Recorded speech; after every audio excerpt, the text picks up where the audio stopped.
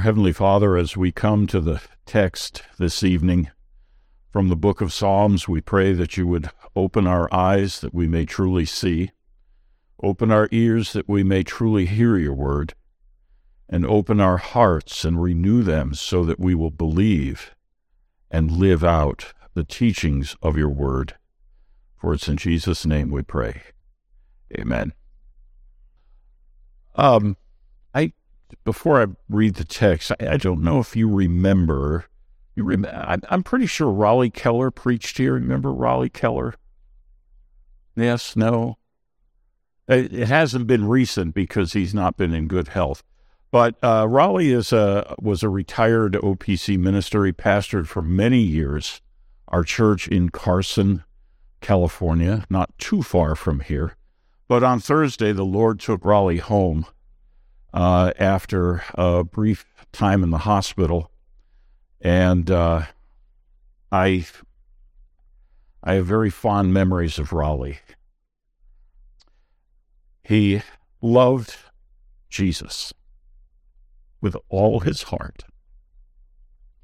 He loved the body of Christ with all his heart.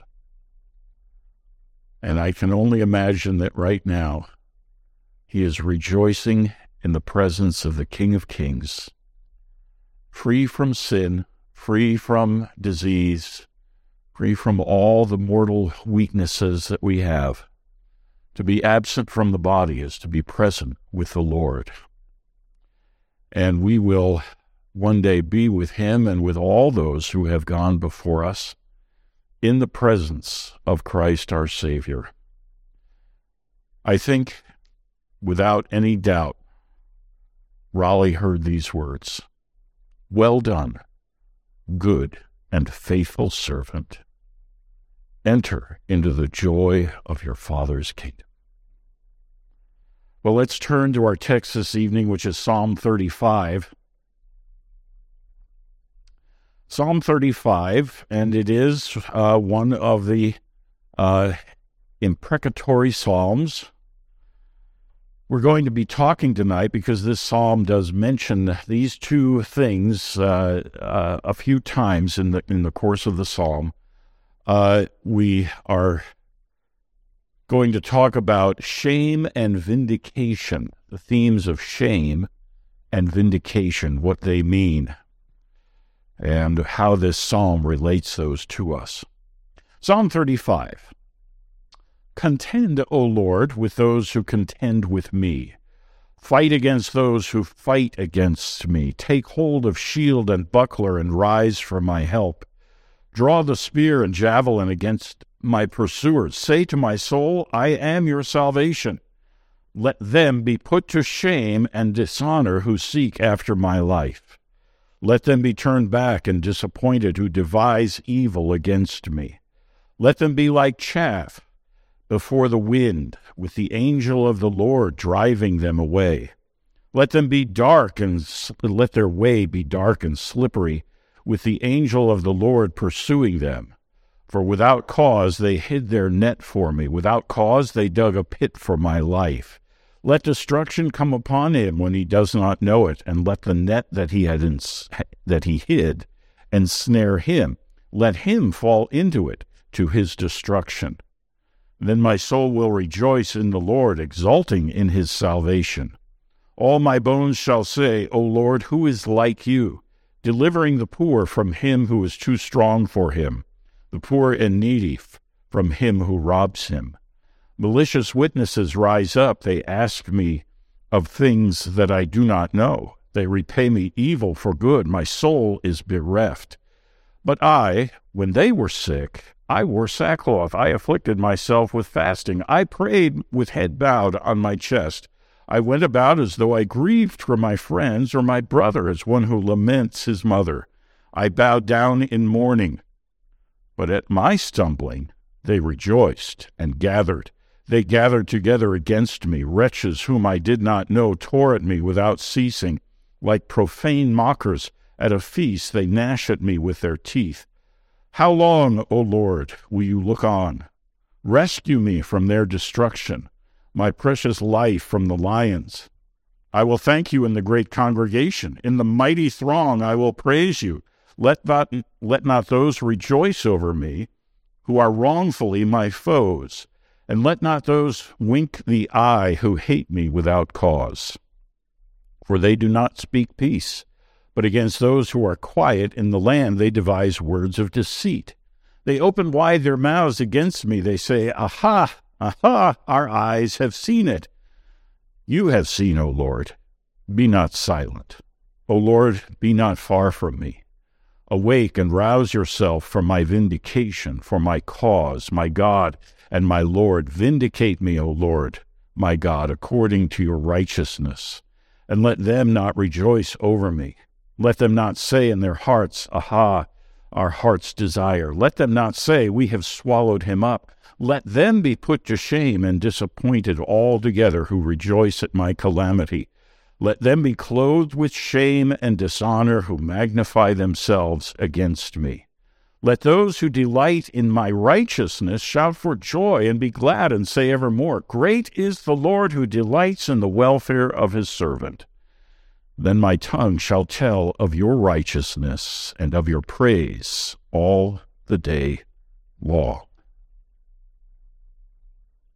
Here we end reading of God's Word.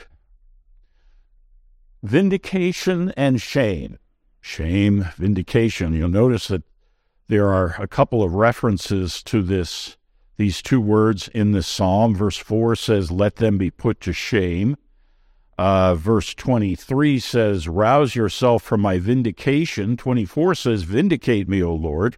26 says, Let them be put to shame, and also let them be clothed with shame. Both of those words have a reference to something that is seen in public, or at least observed. A person might have a private shame or a private sense of vindication. But the fact is, for the most part, shame and vindication are seen by others and observed by others. If one is ashamed, most likely it is because a person has done something evil, wrong, stupid, foolish, that has become known to others. Likewise, to be vindicated is to be publicly shown to be right or correct or righteous in an action.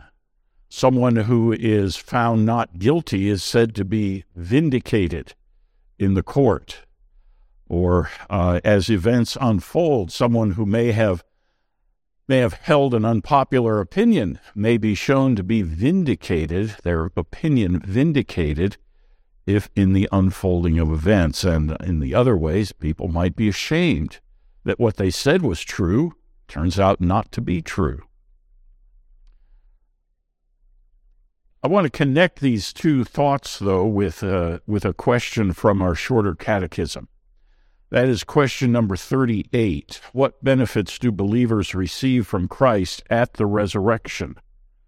And the answer is, at the resurrection, believers being raised up in glory shall be openly acknowledged and acquitted in the day of judgment and made perfectly blessed in the full enjoying of God to all eternity.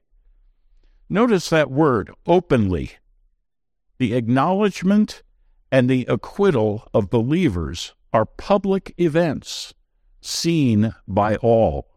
They are openly acknowledged and acquitted. In that public acknowledgement and acquittal, and I think those two words correspond to two great things that God has done for us. He has justified us.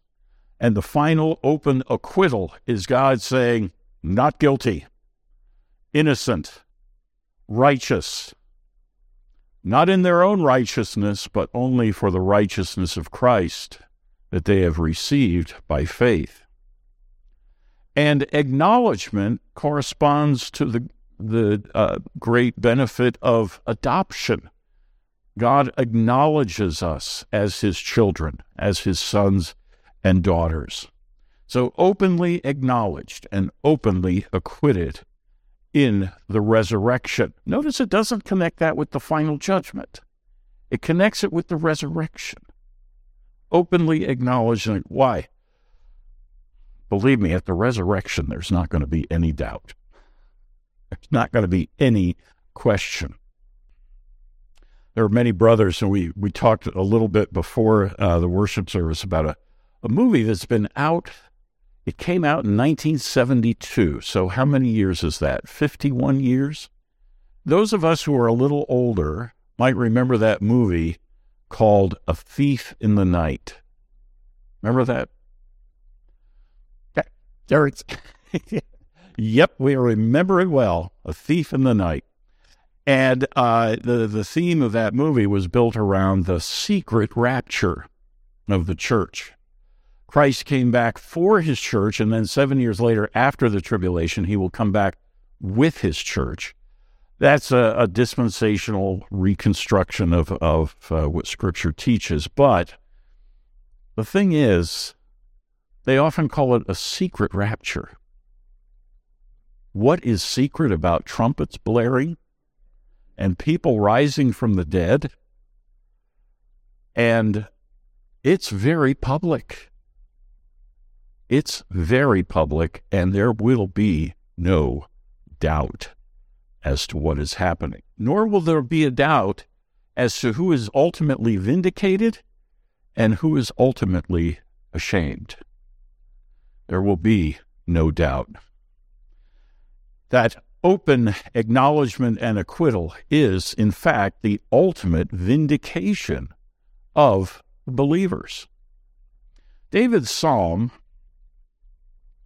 the main theme of Psalm 35, David is calling on God to bring shame to his wicked enemies and also to vindicate his faith and his way of life, which is based and flows from his faith. Notice that David says that his enemies hate him without cause, that his enemies slander him, that his enemies seek to put him to death. They seek his destruction. Think about this theme. Why are they David's enemies? Why are they David's enemies? I'm not sure that David was the king when he wrote this psalm. He wrote several psalms before he was the king. But it may well be that this is written at a time of persecution, a time in his life when he was being chased from the capital city, perhaps by Absalom, by others that sought to overthrow his reign. It might be on an occasion from Saul, who was chasing him and sought to take his life. Who were, I mentioned two, who were some of the people in David's life who contended against it? That's how the psalm starts. Contend against those who contend against me. Fight against those who fight against me. Who were some who fought against David? You can answer that. Absalom. Already mentioned Absalom. Good. Yes, Absalom. That was a particularly painful experience of David. And David did not want to see his son destroyed, as we find out as the story unfolds. It may not have been written about Absalom, but it certainly could have been written about those who supported Absalom and joined with him in his rebellion. Who are some others who contended against David? Ahithophel. Ahithophel turned against David, didn't he? And tried to counsel David's enemies. Yeah, could be something like that. How about, you remember a man named Shimei? Actually chased David out of the capital, throwing stones at him, cursing him as he went on his way. We could think of Saul, we could think of Shimei, of Absalom, of Ahithophel, of others. Even some of his closer compatriots did not always serve David well. Joab is one of them, who was a fearsome soldier, but not entirely loyal to David and David's house. Think of perhaps some of his time with the Philistines when he was running away from Saul. Whatever the enemy was in that, and there were many others, those are the only ones that are mentioned in Scripture, but there were no doubt many others. The royal court was a fruitful place of plots and conspiracies and treachery, even as it continues to be today. A great argument for doing away with royal courts, but then again, we have Washington, D.C., which is a great source of plots and conspiracies and treachery, too. It's not the type of government you have, it's the human heart that does this. And that brings me to my next point. At the heart of the contention between David and his enemies is the issue of faith and unbelief and a life that is led in righteousness and a life that is lived in rebellion against God. And that really is the dividing line here. They're not David's enemies just because David did something maybe offensive to them, or they did something offensive to David that, maybe they said something that was... No, that's not what we're talking about. We're talking about people who hated David and sought his destruction because David stood as God's chosen king over Israel. And even before he was king, it was well known that he would be the king, which is one of the reasons why Saul tried to kill him. The issue of faith and life is the heart of the issue between those who are persecuted and those who persecute. Those who are attempting to lead a righteous life, Paul says in the New Testament, all those who wish to lead a godly life in Christ Jesus will be what? Persecuted. Persecuted. And he writes that to Timothy in 2 Timothy, and it's the strangest invitation I've ever read in the Bible, where Paul writes to Timothy and says, join me in suffering. Join me in suffering for the Lord Jesus. Everyone who wants to live a godly life will endure persecution. That's Paul's take on the heart of persecution. That's what it is. There's an enmity between those who wish to live a righteous life, those who wish to follow God's will, and those who could care less, or those who actually set themselves on a path of evil very self-consciously. The enemies did evil because they did not fear God. They did not respect God. David, though a sinner, feared God and sought to do God's will. In another place, he says this, O Lord, remember me and visit me, and take vengeance for me on my persecutors. In your forbearance take me not away. Know that for your sake I bear reproach. And there David puts his finger on it. For your sake I bear reproach.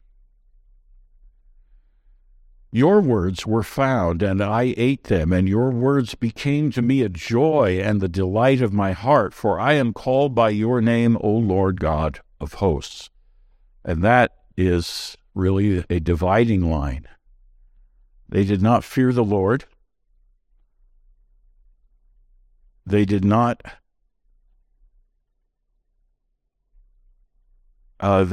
know God, and therefore they hated God's servants. How did David's enemies try to destroy him? What are some of the things that David mentions in this psalm? Go ahead and scan through, and when you find a reference to something that his enemies intended to do to him, let me know. Kill him in his bed, okay. That's kind of nasty, isn't it?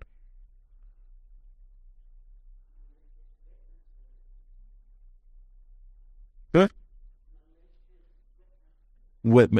They sought malicious witnesses. Okay. They set traps for him that he would fall into. I'm not sure they were literal holes so forth, but David might be speaking metaphorically or figuratively there. But they tried to entrap him. Another similar thing is they tried to trap him in testimonies, asking him questions that he knew nothing about. Let's get him to say something false, and then we'll have something to hang over his head. Yeah, there's lots of evidence there of their wickedness. By the way, when we talk about setting traps and trying to entrap someone in their words, when we talk about seeking someone's life, well, who else had to deal with that? Jesus. See, Jesus is united with his people in their suffering. There's nothing that we can suffer in this world that Jesus has not also dealt with and suffered. That's one of the things about union with Christ is his experiences become ours and ours become his. Not completely. I mean, we don't die for the sins of other people, but we do die, and Jesus died, and he went before us. We're tempted. He was tempted. He rose victorious over death. We will also, those in Christ, will rise victorious over death. Christ is vindicated in his resurrection. Christ's life and teaching are vindicated in his resurrection. And that's, of course, what's going to happen for believers. Ultimately, in our resurrection, will be not just the restoration of life, but a public vindication.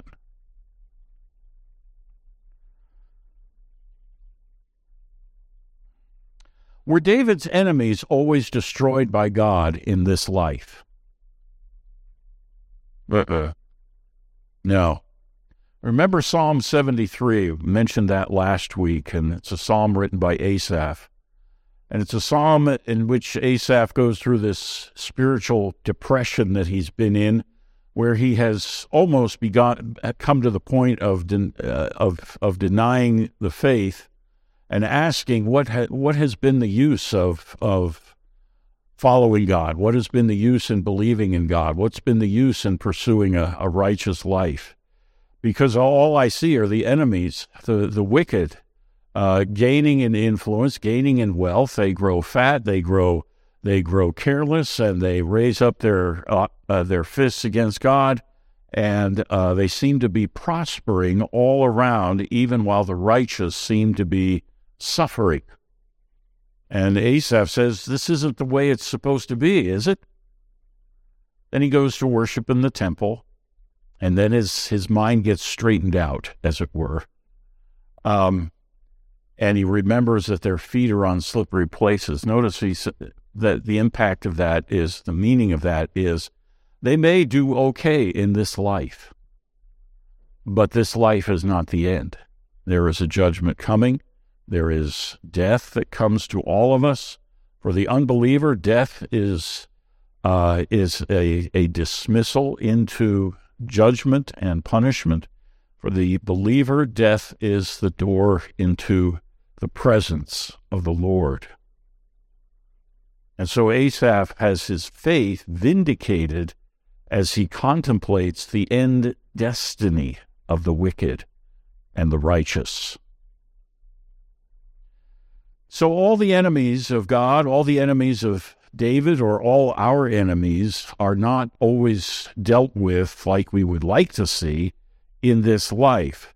But we also believe that ultimately God will deal out perfect justice and perfect grace to his people and justice to his enemies. Sometimes we do see God answer the prayers of the church for deliverance in this life. Sometimes we will have to wait for the resurrection and the final judgment. Paul had similar issues and thoughts to deal with. He writes in 2 Timothy chapter 4, Alexander the coppersmith did me great harm, the Lord will repay him according to his deeds. That's an imprecation. That's Paul saying, this man who did great harm to us, not out of personal offense, but because Paul was an apostle and because of Paul's teaching about the gospel, Alexander the coppersmith did me great harm. The Lord will repay him according to his deeds. 2 Thessalonians 1, verses 4 through 7. Apparently the Thessalonian church was undergoing some persecution at the time that Paul wrote 2 Thessalonians. And he writes this in verses 4 through 7 of chapter 1, "Therefore we ourselves boast about you in the churches of God for your steadfastness and faith in all your persecutions and in the afflictions that you are enduring. This is evidence of the righteous judgment of God, that you may be considered worthy of the kingdom of God." In other words, the persecution you are suffering is evidence that God counts you worthy of inheriting his kingdom. Boy, is that putting a positive spin on it, right? Persecution is an evidence of God counting you worthy. That you may be considered worthy of the kingdom of God for which you are also suffering, since indeed God considers it just to repay with affliction those who afflict you. Remember how the psalm started, "Contend against those who contend against me. Fight against those who fight against me." Here's Paul saying he will afflict those who afflict you. Very parallel lines of thought in these passages. "And when will this happen?" Paul continues, "and to grant relief to you who are afflicted, as well as to us, when the Lord Jesus is revealed from heaven with his mighty angels." You may have to wait, Thessalonians, to see God's vengeance and to see how he deals with those who afflict you. Matthew chapter 25, verses 31 through 46, Jesus is teaching about his coming in glory. He says this, "When the Son of Man comes in his glory and all the angels with him, then he will sit on his glorious throne.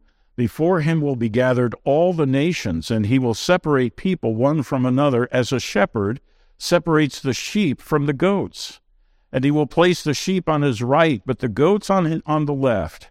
Then the king will say to those on his right, 'Come, you who are blessed by my Father, inherit the kingdom prepared for you from the foundation of the world. For I was hungry, and you gave me food. I was thirsty, and you gave me drink. I was a stranger, and you welcomed me. I was naked, and you clothed me. I was sick, and you visited me.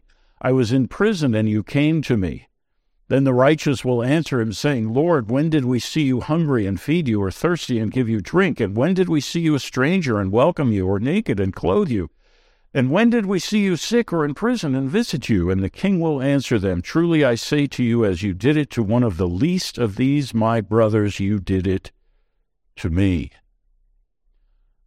You see, their faith resulted in action, didn't it? By the way, this is specifically work that we as a church, all people in the Church of Jesus Christ should engage in these activities as an outworking of our faith and our love.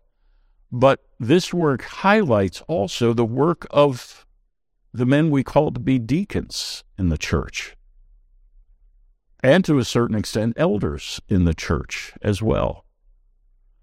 The deacons of the church are on the front lines of this, and the deacons of the church, and that doesn't mean we all don't participate to some extent, but the deacons of the church are those who minister to the least of these, my brothers.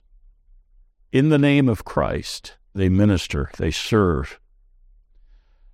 And when Jesus says, "Enter into the joy of my Father's kingdom," enter into the kingdom prepared for you from the foundation of the world, that is vindication of their faith and life. On the other hand, he goes through the same description except the opposite. With those on the left, "Depart from me, you cursed, into the eternal fire prepared for the devil and his angels. For I was hungry, and you gave me no food. I was thirsty, and you gave me no drink. I was a stranger, and you did not welcome me. Naked, and you did not clothe me. Sick and in prison, and you did not visit me. Then they also will answer, saying, Lord, when did we see you hungry or thirsty or a stranger or naked or sick or in prison, and did not minister to you? Then he will answer them, saying, Truly I say to you, as you did not do it to one of the least of these, you did not do it to me. That's called a sin of omission, isn't it? You didn't do what you were supposed to do. You didn't care for my people. And these will go away into eternal punishment, but the righteous into eternal life. And when we talk about these themes of vindication and shame, this is the ultimate statement. Those who do not believe, those who do not live out their lives in service to Christ, those who do not confess Christ, and those who set themselves on paths of wickedness and self-centeredness will be put to shame. Perhaps in this life, but most definitely in the judgment. Those who trust in Christ, those who live their lives in a way that flows out from their faith in Christ, motivated by love for Christ, serving Christ and serving his people, those people will be vindicated. Sometimes in this life it will be seen, but most definitely in the judgment it will be seen.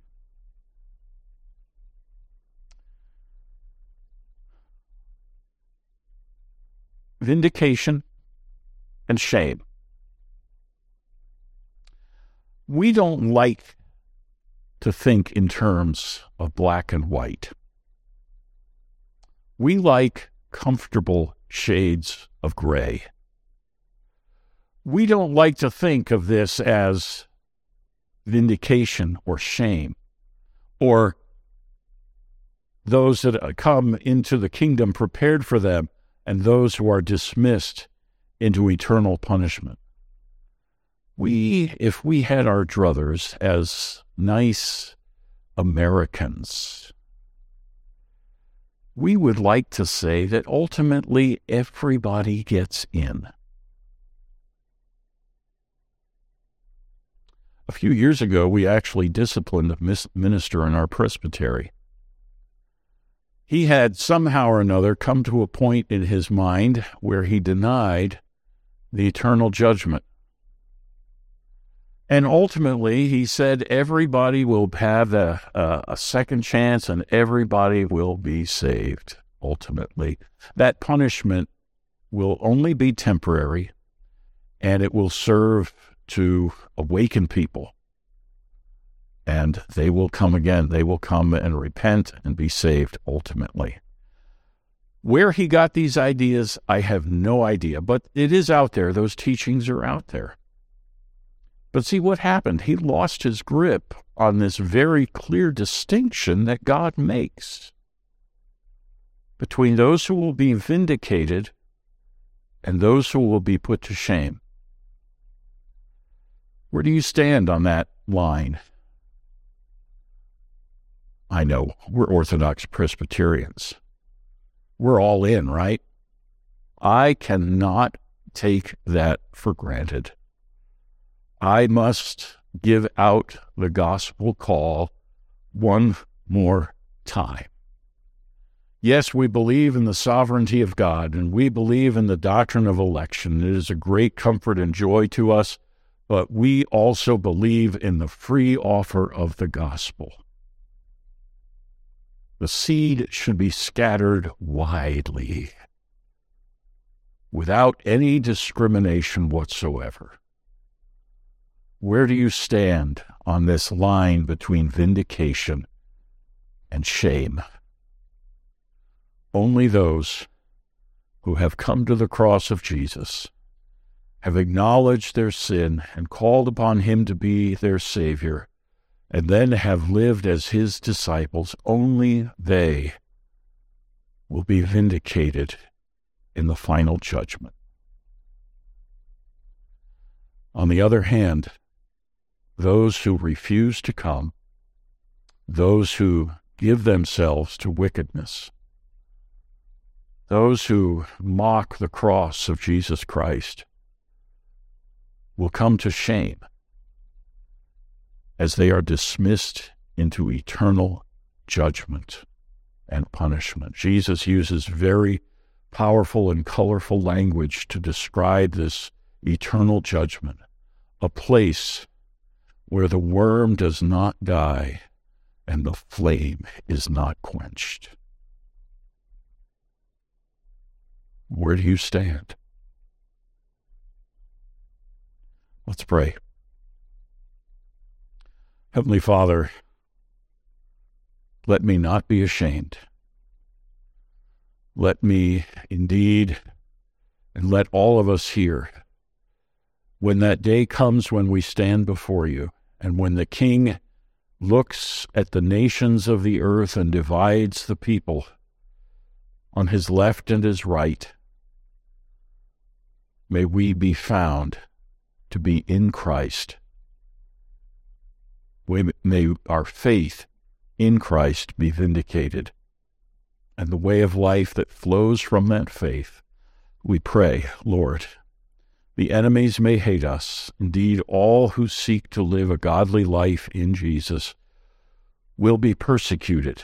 We understand this. We accept it as part of the experience of a believer. And indeed, we read about persecution in other countries, and we see the rising tide of rejection and persecution coming in our own country. We are to be shaken out of our lethargy, shaken out of our complacency, as we remember again that the great issues that we deal with are not just theoretical, theological points and fine points, but they are issues of life and death, of good and evil, of shame and vindication. Pray, Father, that each one here tonight will be able to stand on that last day, claiming the righteousness of Christ as the white garment with which we are clothed, and receive from God, from the King, from the Judge, an acknowledgement and an acquittal. In Jesus, our Savior's name, we pray. Amen.